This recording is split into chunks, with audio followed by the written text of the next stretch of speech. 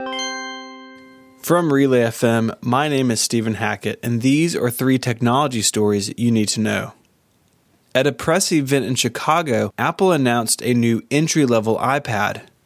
At the same $329 price point as before, the new 9.7-inch tablet supports the Apple Pencil for pen input and boasts improved internals, but does not come with the company's smart connector to attached keyboards. Alongside the new tablet is new software for teachers to share and track student assignments, and curriculum guides to incorporate apps like iMovie, GarageBand, and more into the classroom. The Mac was not mentioned at the event, leaving a cheaper MacBook Air in rumor territory for now. Google is purchasing Tenor, a GIF search engine that powers a keyboard that ships with Samsung devices, as well as serving GIFs within Facebook Messenger. The company will retain its own brand under Google, but will merge its data with Google Images and Gboard.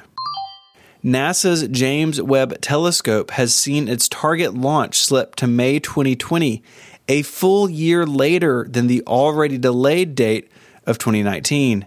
This may push the final price tag for the next-gen telescope beyond the projected $8 billion total budget.